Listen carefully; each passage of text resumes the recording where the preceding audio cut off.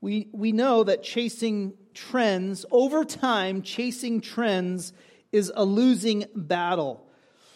Some of you in this room could testify to that because in days past, you wore bell-bottom jeans. And there are photographs of that somewhere. Some of you, I'm not going to name names though, but some of you had big hair. I'm just going to say it. Call it what it is. There are pictures of me in 8th grade wearing hammer pants. You know what hammer pants were? Those big balloon pants? Yeah, they're somewhere. I tried to get those photos destroyed.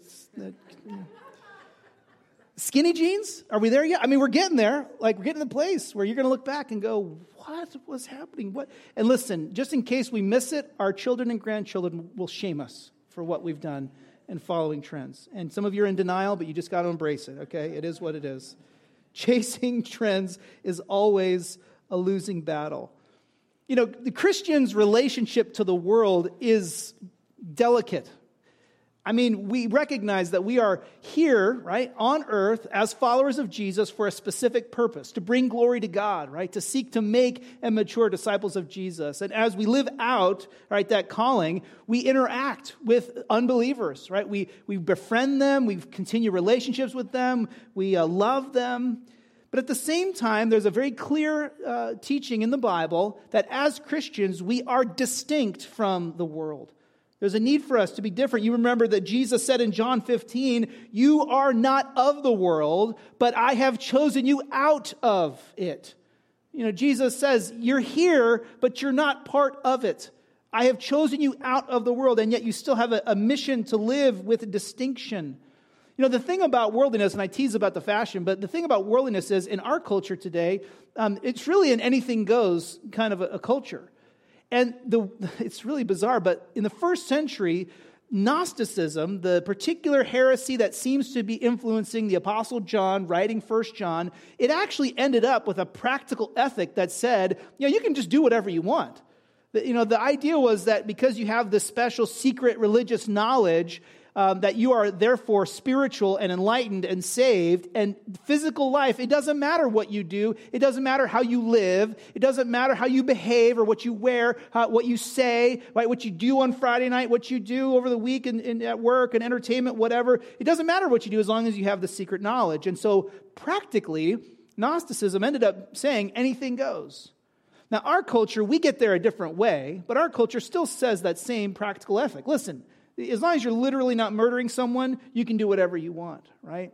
And as we often remind ourselves, we breathe American air, which means we are a part of this culture, which means there will also be a temptation for us to follow the culture or to chase what everyone else is chasing. Christianity is different because true knowledge of God, right? True knowledge of God transforms us, and therefore it transforms our relationship to the world. So this morning, as we get into this passage, you need to come in with your eyes open on a particular question.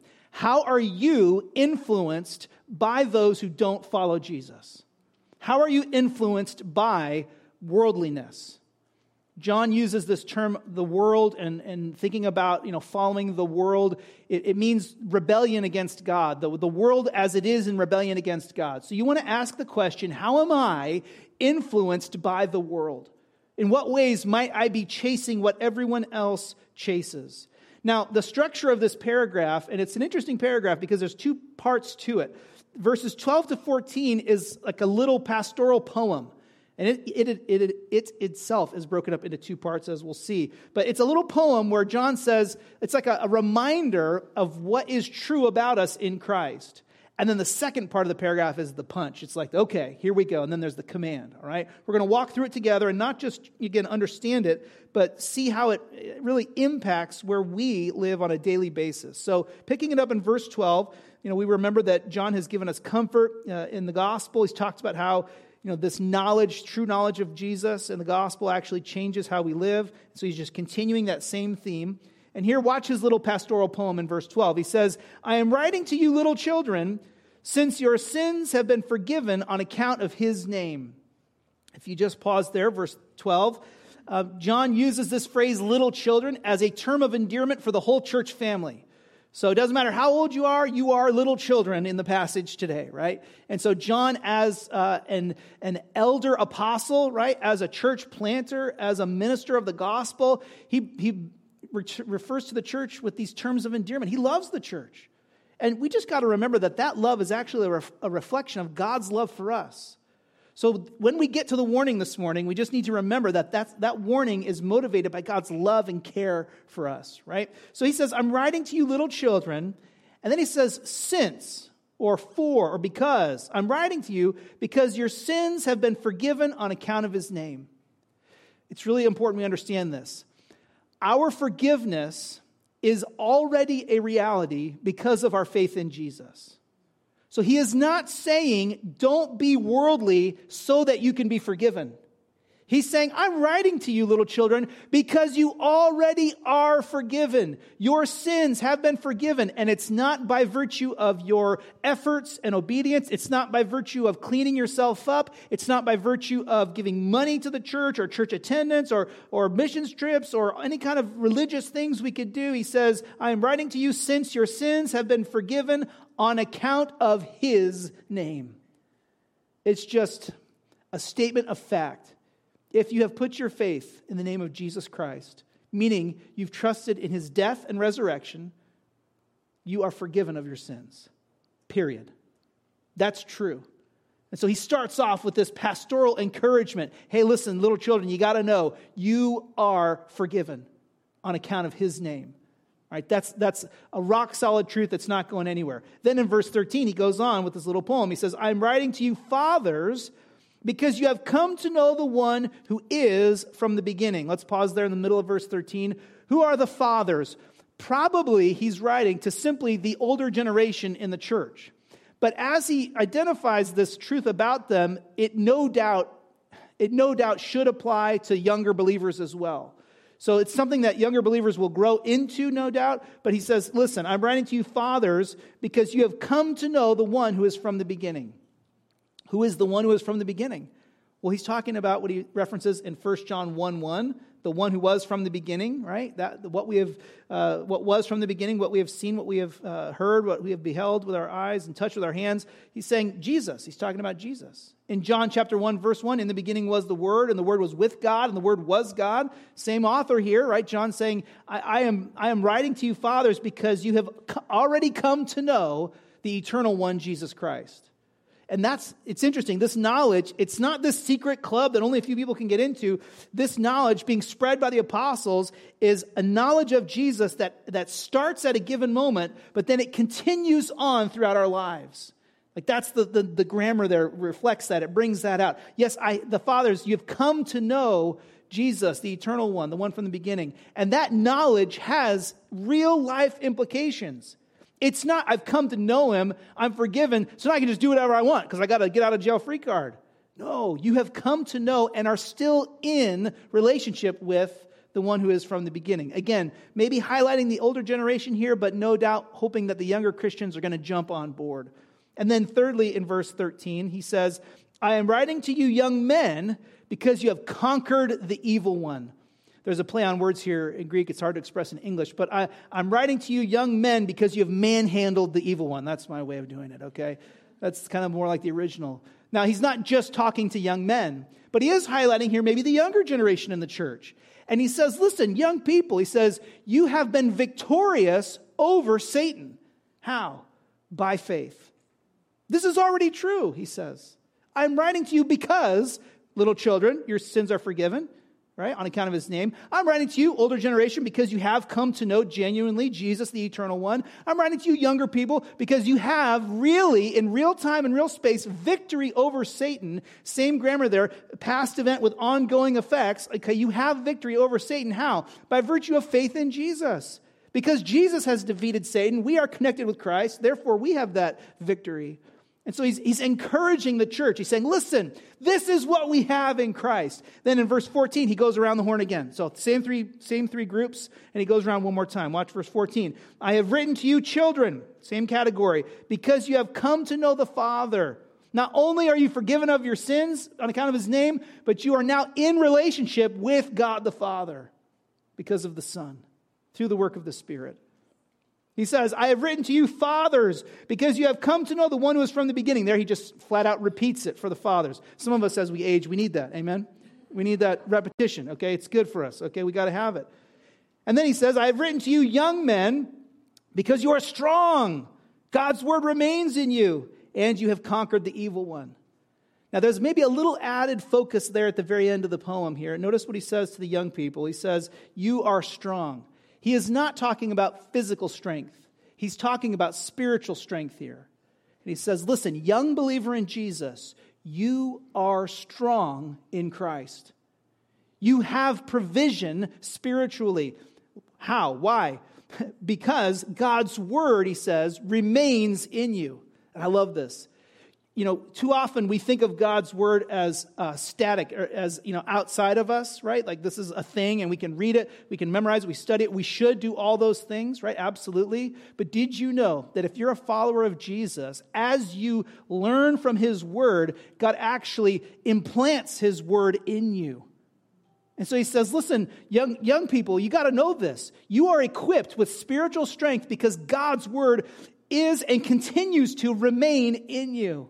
Have you ever had one of those moments where you're going through a struggle, a difficulty, and just a random verse that you haven't read in a long time just pops to your mind? That's the Spirit of God using the Word of God in you to lead you spiritually. And you go, where does that come from? Well, it comes from God. It's his work. This is what God is doing in Christ in us right now. This is what we have in Christ. And so in this little poem, right, the Apostle John, he just says, I just got to encourage you. This is what you have. Now, if you're paying close attention, you might have noticed in verse 12 and 13, he says, I am writing to you. And then in verse 14, he says, I have written to you. And probably the idea there is that, yes, this is the current content of this letter, but also he's further explaining the principles of the gospel that they already have received. And so scholars can't go much further than that. We don't know any more of the details. Maybe there was another letter. Maybe he's just talking about the stuff already in chapter 1. Either way, he says these things are true of you if you are a follower of Jesus. If you are a true part of the church, these things are true of you. Now, here's the deal. We need this encouragement. Excuse me. We need this encouragement to prepare to battle the world. We need this encouragement to prepare us to walk in distinction from the world. This is what we have in Christ. And I'm just going to go over again these categories and think about how they apply to us and maybe why we struggle to believe them. Again, number one, the first thing he says, and we need to own this, is that in Christ we actually have the forgiveness of our sins. You'll be tempted to doubt this. We'll be tempted to doubt it when we fail. Because when we fail, we focus on our sin and our failure, and maybe through our own condemnation or maybe through someone else's condemnation, we feel that guilt, and we'll feel like we're not forgiven. But brothers and sisters, little children, you got to know this. We have forgiveness on account of his name. No one can take that away from you. No one can rob you of that assurance and confidence that we have in Christ. We might actually doubt that we have forgiveness of sins when we're proud and think we don't need it. And so there's maybe a dark side on the other side of where, well, you're doing really great in your spiritual walk, and all of a sudden you begin to think, you know what, Jesus came for them, not for me. And that's a problem too. We need to remember, guess what? We have forgiveness of sins because we need forgiveness of sins. I just love that song we sang, Lord Have Mercy, because that song really walks us through that process of acknowledging our sin, but then not wallowing in it, but kind of settling in that triumphant note that Jesus is our God, Redeemer, King. And the Lord does have mercy on us. If you're here this morning, maybe you're watching online and you are not a follower of Jesus, meaning you've never repented of your sin and put your faith in Jesus for the forgiveness of your sins, I have to tell you, you have no guarantee of the forgiveness of your sins. You'll be left to answer for your sin alone. And God's love for you is clear in that you're hearing this message. And there's this genuine reality that if you are a follower of Jesus, if you have put your faith in Christ, you have forgiveness of sins on account of his name. You can't find it anywhere else. You can't find forgiveness in a church. We can't provide it for you. We can't do something on your behalf. You can't do it yourself. Your family can't do it for you. But Jesus died for your sins and rose from the dead, so that on account of his name, you can be forgiven. We're in the business of glorifying God by making and maturing disciples. And so if you have questions about that, I would love to talk to you about what it means to trust Jesus for the forgiveness of your sins. Now, secondly, we also learn here in this little pastoral poem that as believers, we have knowledge, true knowledge of the Father and the Son. Did you notice how he talked about both? The one who is from the beginning, he talked about that. And then also we have knowledge of the Father. And again, this is all like John just kind of coming at the Gnosticism and, kind of winking, like you guys don't really have true knowledge. He's reclaiming that concept of genuine knowledge. But John's focus is not on knowledge as a past event or on information to pass a test or, take a theology class. But he says this knowledge is ongoing and transformational. When he says you have come to know the one who is from the beginning, or you have come to know the Father, that means that not only are you aware of who God is and growing in that knowledge, but it continues to impact our lives. In Christ, we have knowledge of the Father and the Son.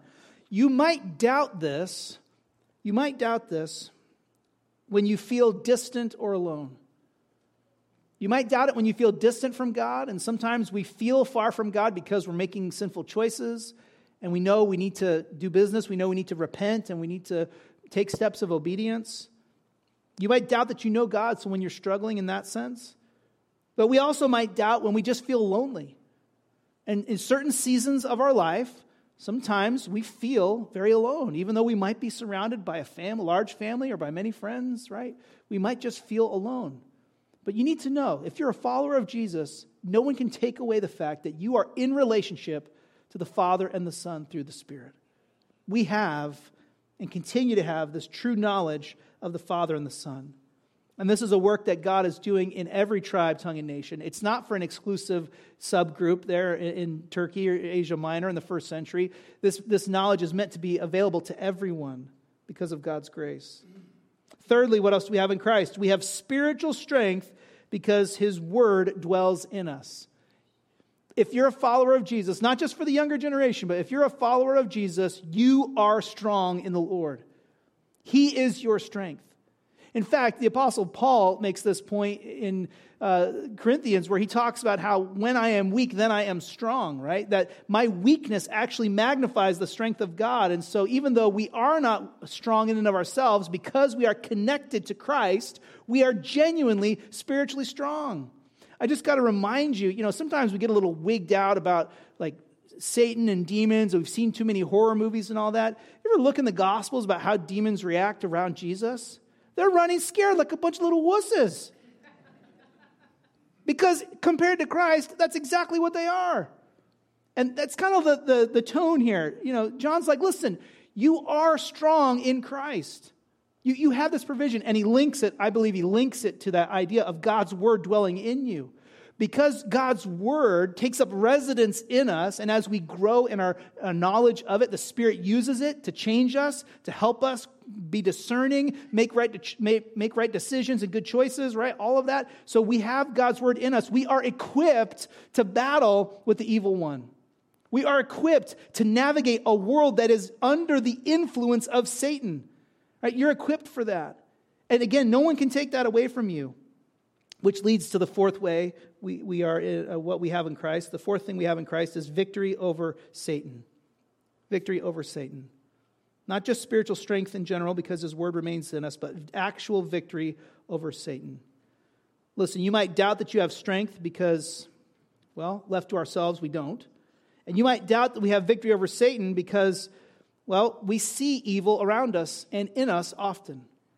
And when we see or experience evil, often we see it in others or we experience it from others. This could be on the large scale corporately or on the micro scale just personally. But when we see evil, we might get discouraged. And we might think, there's not really anything happening, or Satan's winning, or there's no real victory here. But John says, don't forget, we have and continue to have victory over the evil one. We also might doubt that we have victory over Satan just when we go through trials. And sometimes we're like, God, where are you? I feel like all that's happening right now is I'm suffering. And we might doubt God's care for us and genuine victory over Satan in the gospel. We might doubt that because of a trial that we're going through. But John says, listen, my little children, fathers, right, young people, you need to listen up. You are forgiven. You have the knowledge of the Father and the Son. You have spiritual strength. His word dwells in you, and you have real victory over the evil one. Now, all of that in and of itself is great encouragement, right? I mean, there's a lot there. But all of that is the platform, the foundation to build into the command of verse 15. So we get to verse 15, and now it's like, okay, equipped with that knowledge, let's go. And where are we going? Well, watch verse 15. There, John writes, do not love the world or the things in the world. Just stop right there, okay? This is the daily battle for every single Christian.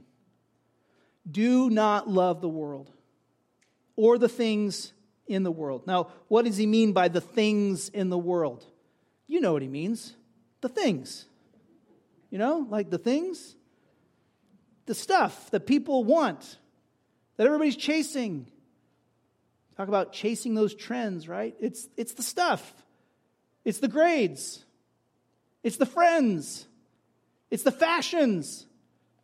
It's the house. It's the cars. It's the phone. It's the whatever it is. The career achievement. It's the political victory. It's the market value. It's the retirement villa. I don't know what it is, but it's the things, right? So all those things that everybody else is chasing in rebellion against God, they're finding their value and worth in them, right? World for John means the world in rebellion against God. So when we see the world in rebellion against God and we see people in rebellion against God living for those things alone, just for the sports, just for the entertainment, just for the money, just for the job, all that stuff, right? When all that happens, when we see it on display, John says, here's what you got to know. You got to know that you'll be tempted to love it because they love it.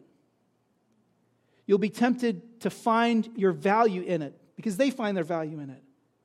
You'll be tempted to try to seek satisfaction in it because everybody's trying to be satisfied by all this stuff.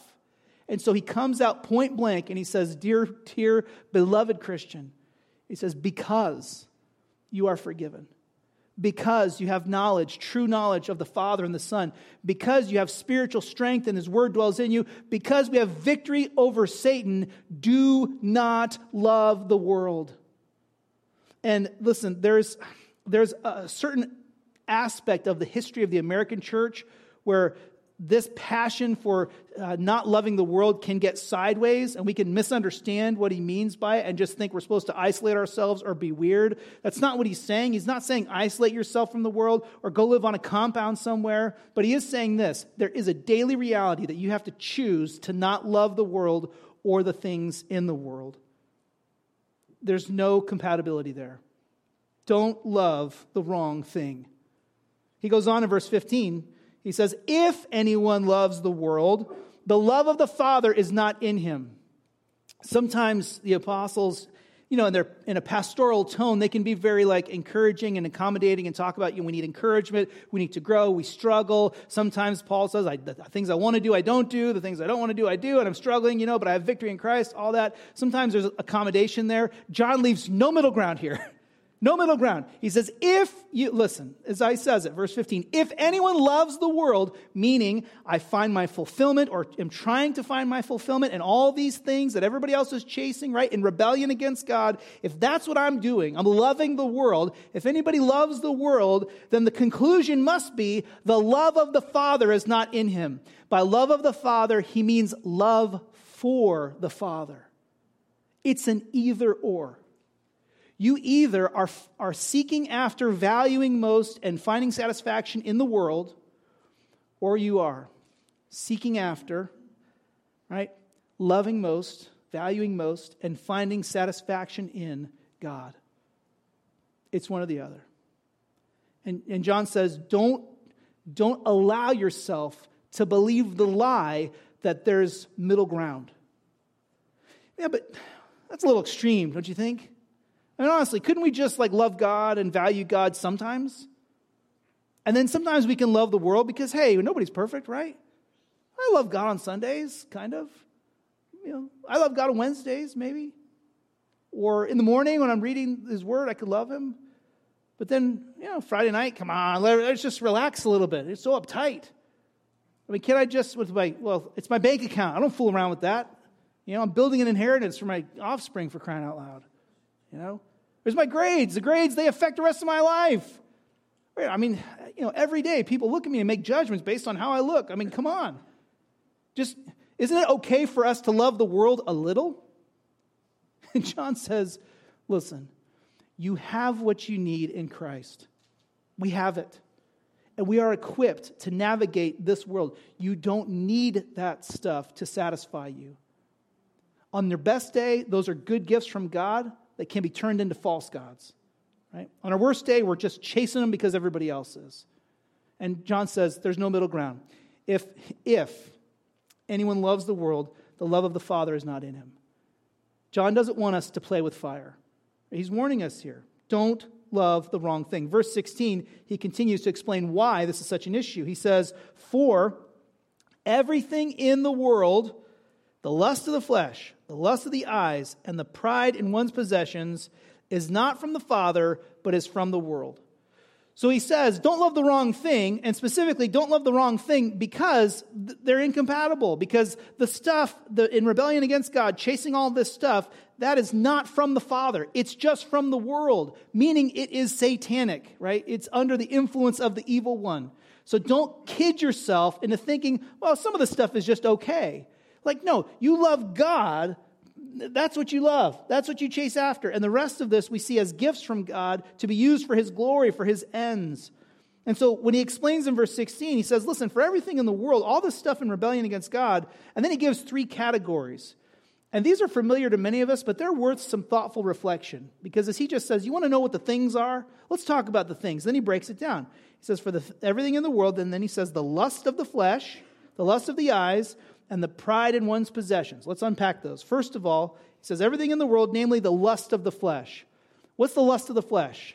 This is appetite stuff, okay? This is where people are over here in the world, and they're saying, if you want it, you should have it. Go get it.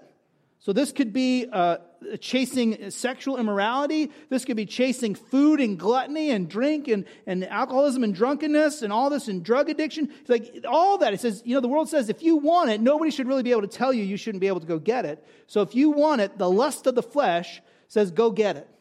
Right? That's over here. And listen, if you're not aware, like our culture is big into that, right? Like that's a big thing for us right now. But we're not of the world. We've been chosen out of the world. And so John says, don't love the wrong thing. Don't love what you're hungry for.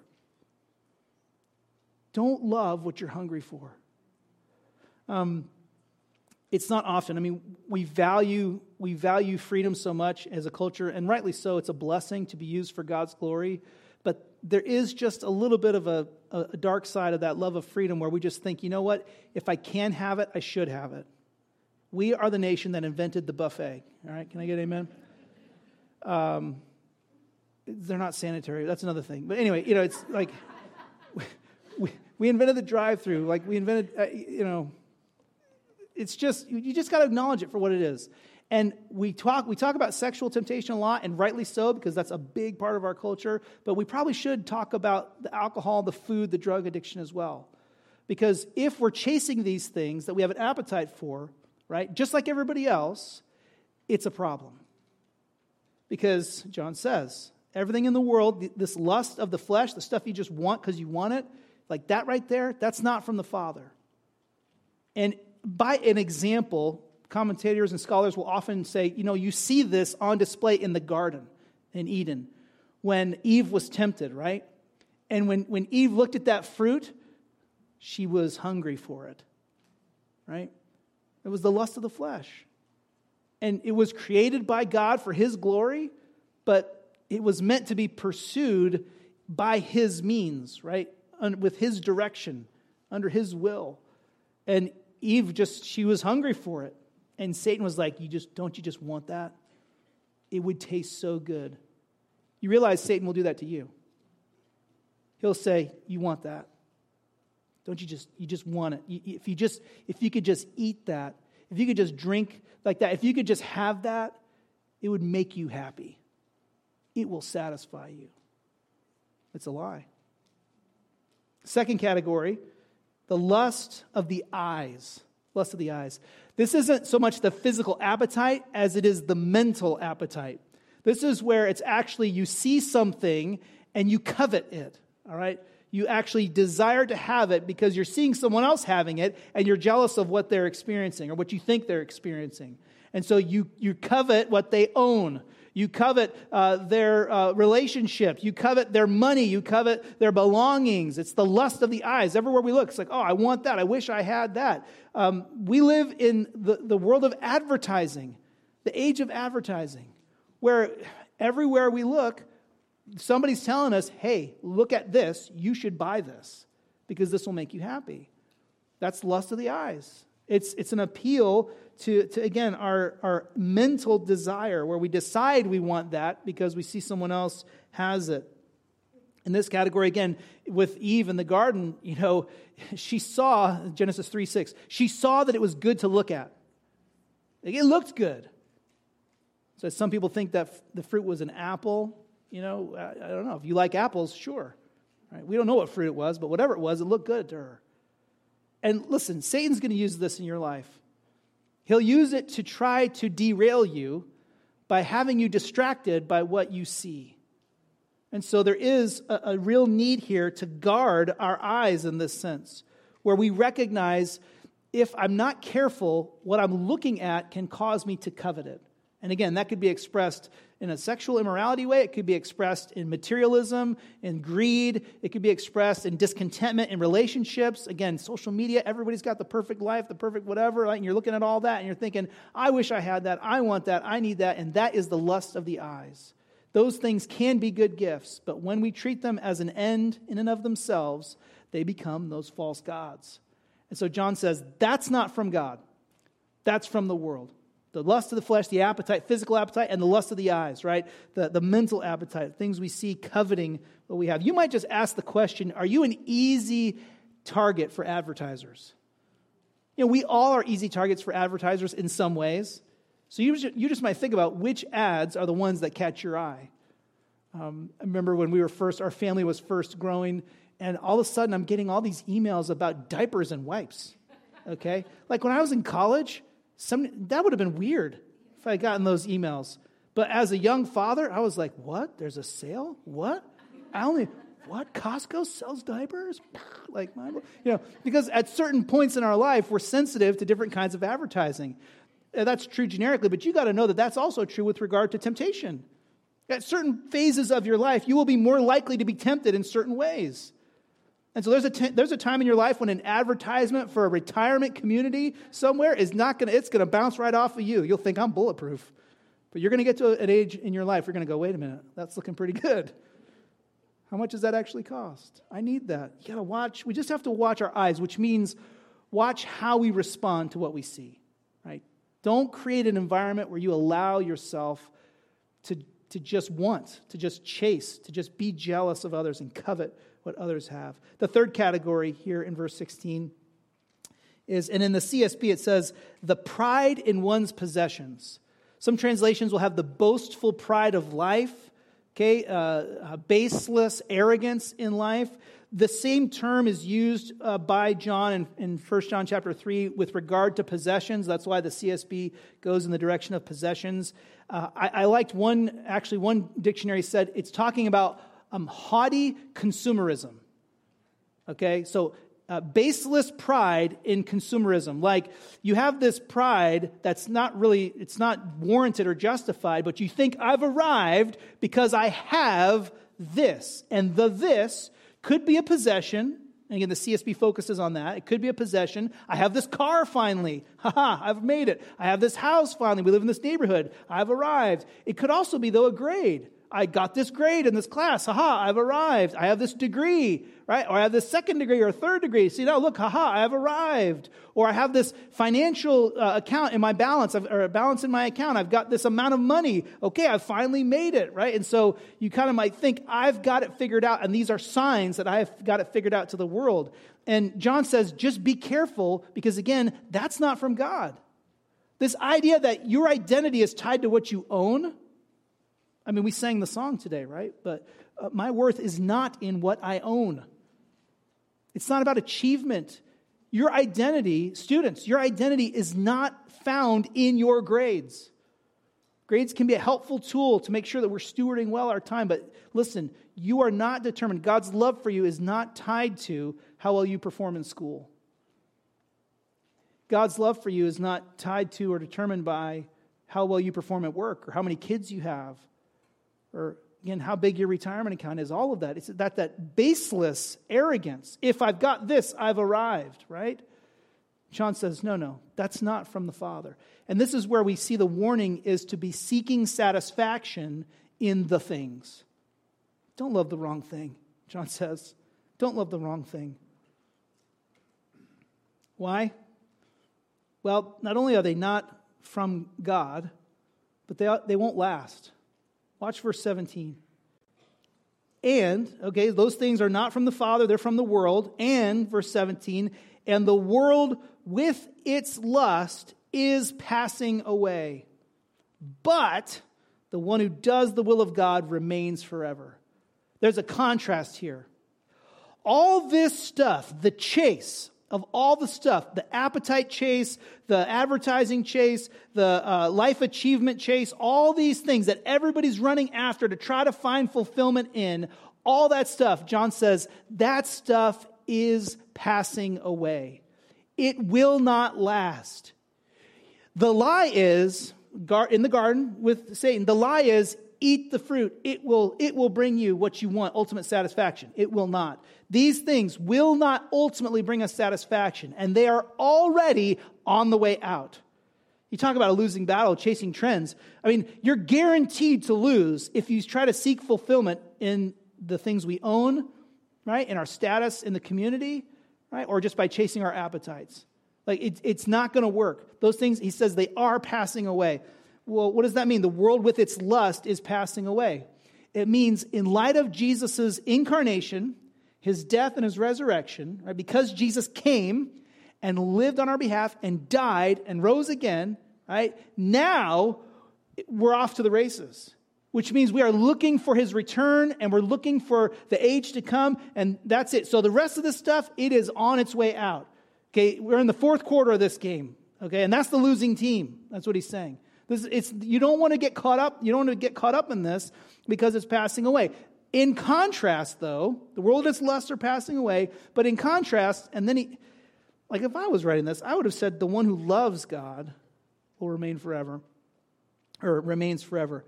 But that's not what the Holy Spirit inspired John to write. He says, but the one who does the will of God remains forever. Now, don't get sideways on me. This is not teaching work salvation. He's not saying if you do God's will, then you get in. You know what he's saying? If you don't love the world, do not love the world or the things in the world. He says, if you don't love the world and you love God, you will do his will. It's not, hey, I know God, I can do whatever I want, Gnosticism. John says, brothers and sisters, if we really know God, we are forgiven of our sins. We have spiritual strength. His word dwells in us. We have victory over Satan. Therefore, love him and do his will. You know what that means? That means as a Christian, we are aware that God has given us marching orders. Students, you have marching orders at school for how you interact with your friends and how you behave in class and how you respond to teachers, how you do your work. Moms and dads, we have marching orders for our marriages and our parenting, where God says, this is how you are called to function in your marriage. This is how you are called to live as a parent, as a mom or a dad, how you should relate to your children. Singles, God's given us marching orders for singleness. This is how we are to honor God with our behavior as singles, and how we are to live in light of that gift of singleness and use our time and energy for his glory and not to squander it, not to waste it. Getting into retirement, God has a plan for us for how we should approach retirement, how we can glorify him. I mean, you name the situation and God has a will for you in it. He has a desire for you in it of how you can honor him in that moment. The question is, do you love him? or do you love the stuff? Because that's what's going to make the difference between choosing to do the will of God or not. This stuff, the lust, the world and its lust are passing away, but the one who does the will of God remains forever. Oftentimes we evaluate our priorities based on, what's going to last. We were going to get a cooler. I think last year in the summer, we were thinking about getting a cooler. They have those Yeti coolers that cost $1 billion. And why do these things cost so much? Because that thing could be launched into space, okay, and re-enter the atmosphere, and the stuff in there would not only survive, it would still be cold. I mean, it's a serious, technological advancement. And why are we interested in that? And then we're like, oh, people that go camping, not us. So people that go camping, they take meat and they need their food to last over, a week. I'm like, wow, okay, that's low level of, we just don't.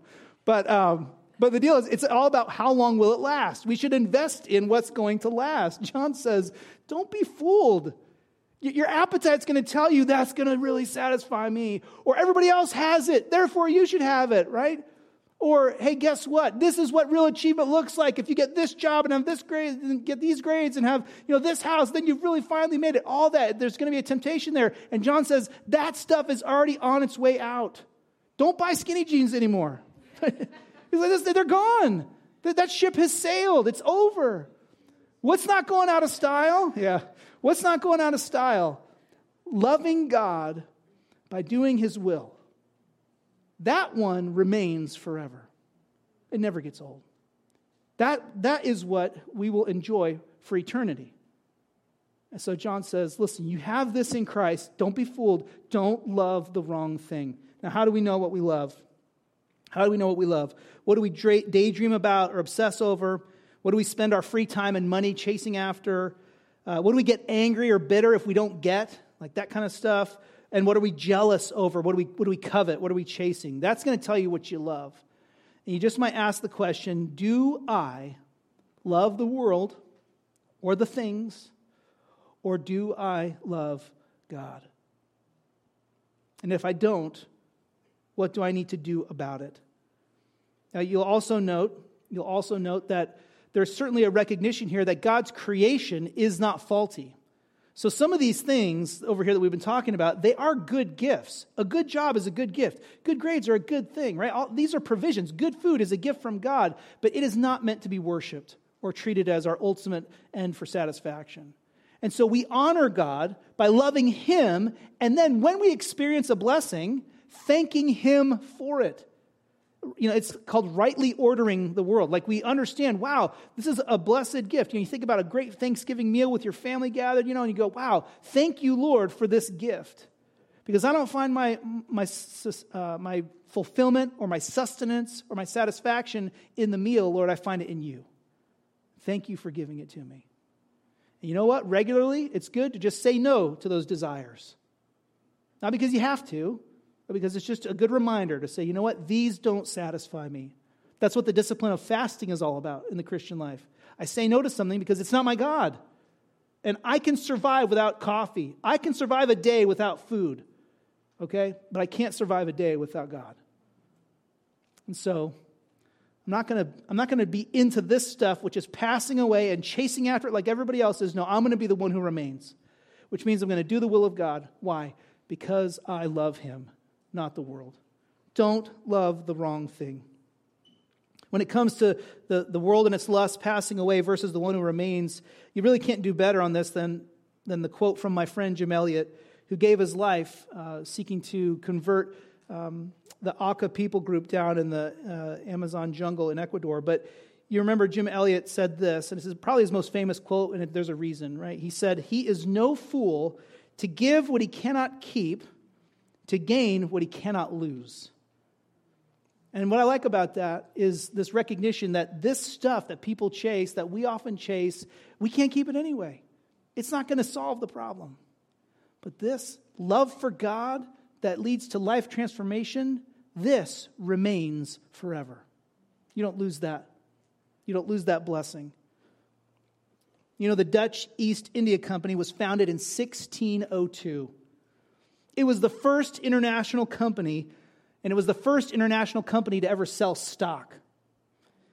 It was immediately profitable for its investors.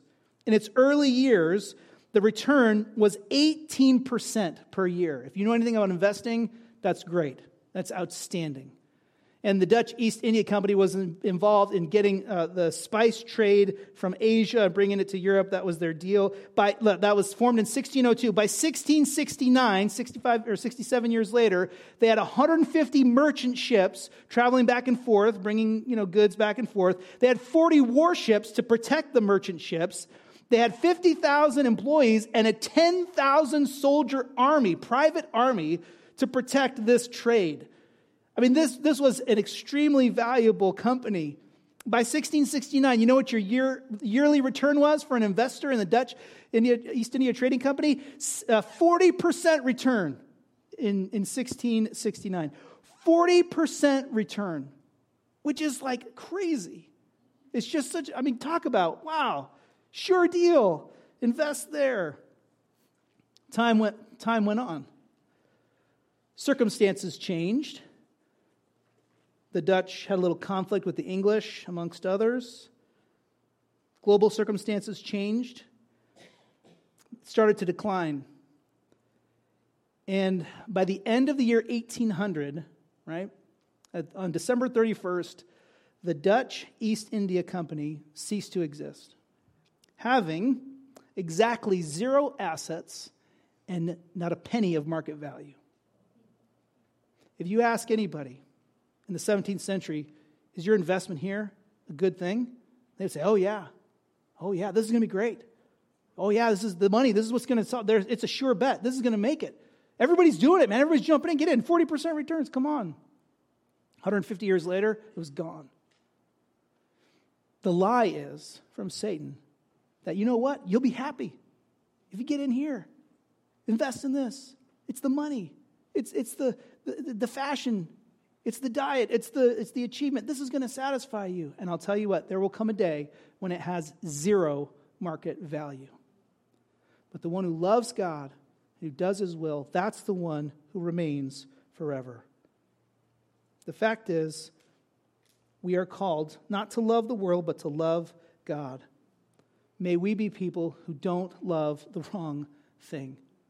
Please bow your heads with me. Lord, we thank you for this passage of Scripture.